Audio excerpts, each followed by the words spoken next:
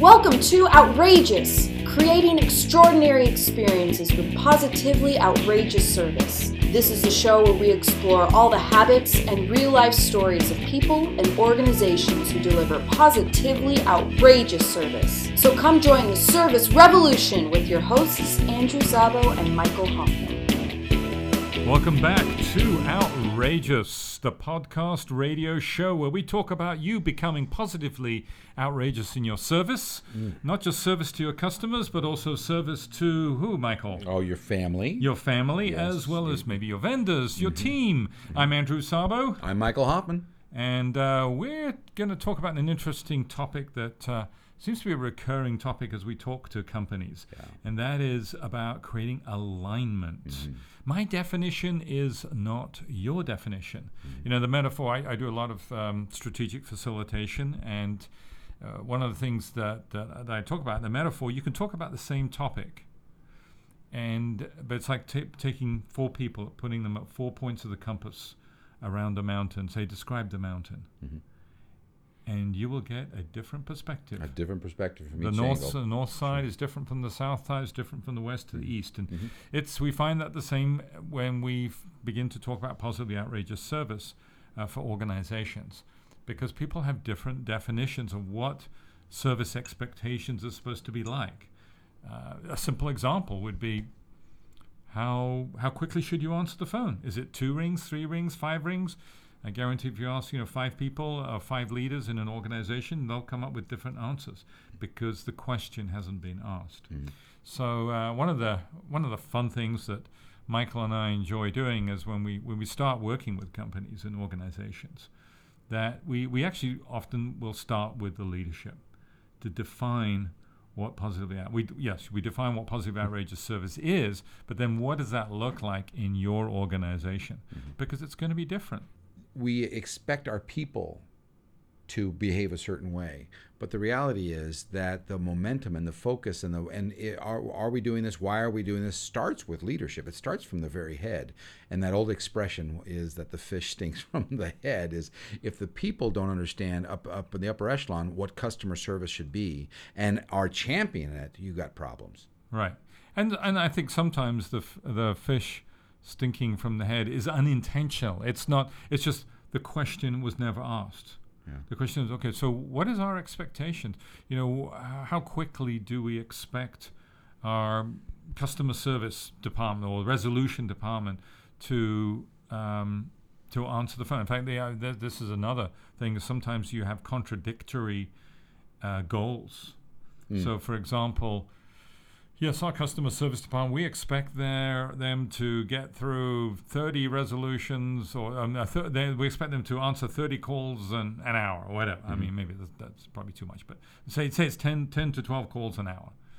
Okay, well, if my goal is just to answer the phone, guess what? I'm going to quickly answer those phones, but it's not, you mean I have to resolve the problem too?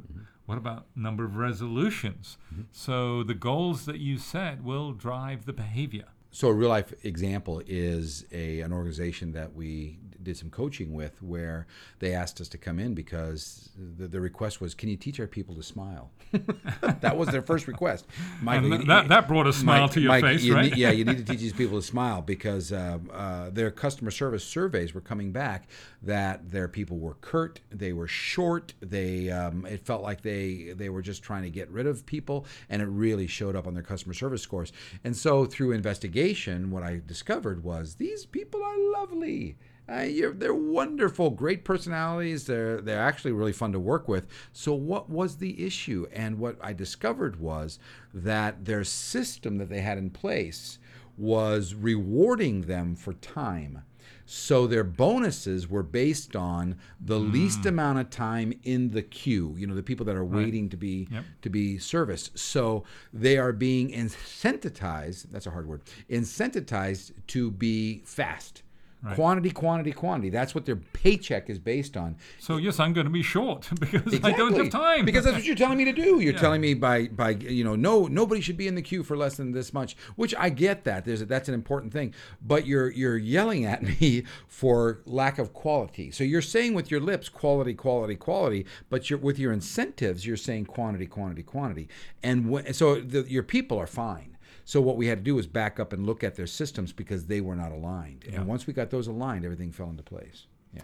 One of our favorite exercises to do is when we're starting with a company is again getting the leadership onto one people. We give them different scenarios, and how are people supposed to respond in scenario A, B, C, D.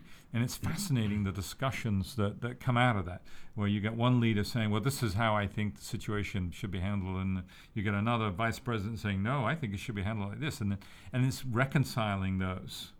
And what's fascinating is that discussion that comes out of that, and all of a sudden now you get them all onto the same page and defining what that positive outrageous service looks like. And we have sort of a moniker that we talk about, because creating that culture in different organizations, it's going to look different. So, one of our most famous examples, of course, is Southwest Airlines. When they adopted positively outrageous service, they called it positively outrageous service the Southwest way. So, but that's the Southwest way. Mm-hmm. It's how they define service. Mm-hmm. That's going to be different. Even another airline may define service differently, and of course, in different industries, it's going to be differently. Mm-hmm. We're talking to a university right now, and yes, it will be, it will be positively outrageous service the XYZ university way, mm-hmm. and so forth. Now, when we ask those questions, there's two benefits. That come out of it. One is it stops the fish stinking from the head. In other words, your leadership is aligned with what's actually happening. So as leadership starts to ask questions as to, what is customer service from this department? What is customer service from that department? Do people know? When you start the conversation, we get on the same page. Exactly. Yeah. So you now have defined what the expectations are. But here's the second benefit, is when you're hiring people, now you have a metric. You've got, if you like, a psychometric barometer that you can measure people's reactions. So we actually go through a series and we create there's 50 questions. Mm-hmm. And so the leadership, all agrees on this is, in these 50 scenarios, this is how we expect our people to respond. And then now as you're hiring people, or you can take it with your existing people, then you lead them through that same 50 scenarios, and you see how closely they're aligned to now leadership's completely aligned expectations. So it's really two alignments. Mm-hmm. First of all, getting leadership aligned, and then seeing how are your people aligned to how they think of service. Mm-hmm. And also you can use that, thirdly, to hire what we call service naturals. Because again, what one person coming in, I'm service oriented. What does that mean? But if I'm expecting you to answer the phone in 3 rings, but you're answering that question, 5 rings is fine. Mm-hmm. No, that's not fine. Yeah. So therefore, that's just one question. But when you get 50 questions, now you can do an appropriate psychometric evaluation of your people. So that alignment it goes multiple ways. One of the things I like about those types of questionnaires is it starts to define what I find in my department to be important. In other words, what's customer service to me? And the more other departments know that, especially if you're down the chain from me, the more effective you can be. The classic example is between sales and production. Mm-hmm. Sales has one vision of what customer service expectations are, because their customer is that frontline person and how they're doing, what they're doing to get that person on board and be lifelong customers and relationships with the organization. But they also have a service expectation with the production department. And so what customer service is to the people they're handing off may be completely different. A classic example is my salespeople are not as detailed as we need them to be. So if you're going to blow me out of the water, what I find to be strong in customer service, if you're going to be aligned with what production needs, ensure that before you pass on that paperwork, this is filled out to this level of expectations, because it helps us in the long run. And all you got to really do is start to ask yourself, what does the chain need from me down the way, because that will help me identify what customer expectations are internally. Yeah, so what I hear you say, Michael, is and get me more aligned. Is actually, so there's an alignment. First of all, getting leadership aligned. Then you can create alignment within departments. You can create an alignment between the people that you have, your team, versus what the management's expectations are, and creating an alignment between the people you hire and your organization's expectations. Well, it's easier to get everybody online or on board and up to speed when they're new, when we have clear expectations of what customer experience should be to the people that we do business with, and what customer service expectations should be by the people that we work with every day internally. But the reality, so few organizations, I don't think we've ever come across an organization that really has, where the leadership has taken the time to clearly define what that positively outrageous service looks the XYZ company or XYZ organization way. So maybe that's our charge this week for all you leaders out there, is to go out of your way to find out where are the holes in the customer expectations, both internally and externally, and how can you up it? And that's including the people on your team. Is having conversations with what is positively outrageous service to each other in this department. I worked for a wonderful organization. I brag about Dennis Cherry all the time. If he ever hears these podcasts, he'll hear his name all over the place. But Dennis Cherry is one of my favorite bosses I ever worked with, because he was I knew that he was our greatest service rep, and he was my boss. And we had a team that ranged from 4 people to 12 people, and it went up and down over the 5 years I worked with him.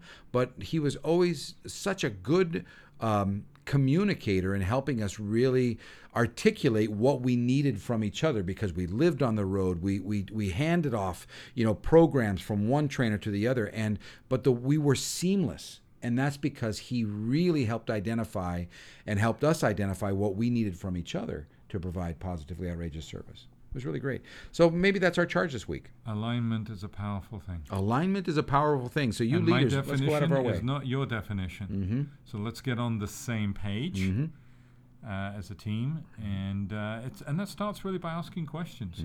I mean, you can ask your team. Take a scenario. In fact, that's something that we encourage when you're having those huddles, is just taking one aspect of service. It could be how you answer the telephone, how long should that person be in the queue, how quickly should we resolve a problem. Take just one question a week, and say, what does positively outrageous service look like in this scenario? Create scenarios.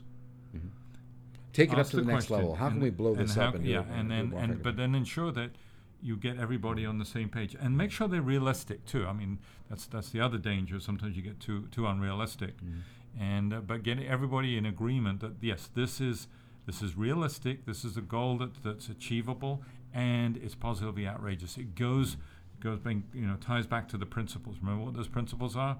It's unexpected. It's a surprise. Random and unexpected. It's random and unexpected. It's out of proportion to the circumstances, and it's playful. And it's playful. That's exactly with the customer. So introduce those elements into it, and see what you can do. Yeah, because we're not talking about doing your job. We're talking about being positively outrageous. Yes. So finding those moments where you can go above and beyond, do those 3 principles. Yeah, and scenarios. People are, I think, very sort of visually oriented. It goes back to what you're talking about, stories. I think in the last podcast. And story. You create a story. So those scenarios are really stories. Okay, if this were to happen, take in fact stories that have happened. How should we have handled this? So even sometimes when some things go wrong, I love problems. I think are wonderful opportunities to demonstrate positively outrageous service. So take that scenario. How could we have handled that? How should we handle that? And get everybody on the same page, create alignment. So this week, focus on alignment, because alignment is a beautiful thing. And we want to get aligned with you and aligned with others who are interested in delivering positively outrageous service. So if you wouldn't mind just popping over to iTunes and going on to the podcast section, look for our Hit that podcast. subscribe button. That subscribe button, give us 5 stars so that others will hear about us. And you can always find us, of course, on positivelyoutrageousservice.com, and we look forward to you becoming positively outrageous. If your organization would like to ignite and equip your service culture to be positively outrageous in their customer service experience, then reach out to Michael or Andrew at www.positivelyoutраgeousservice.com.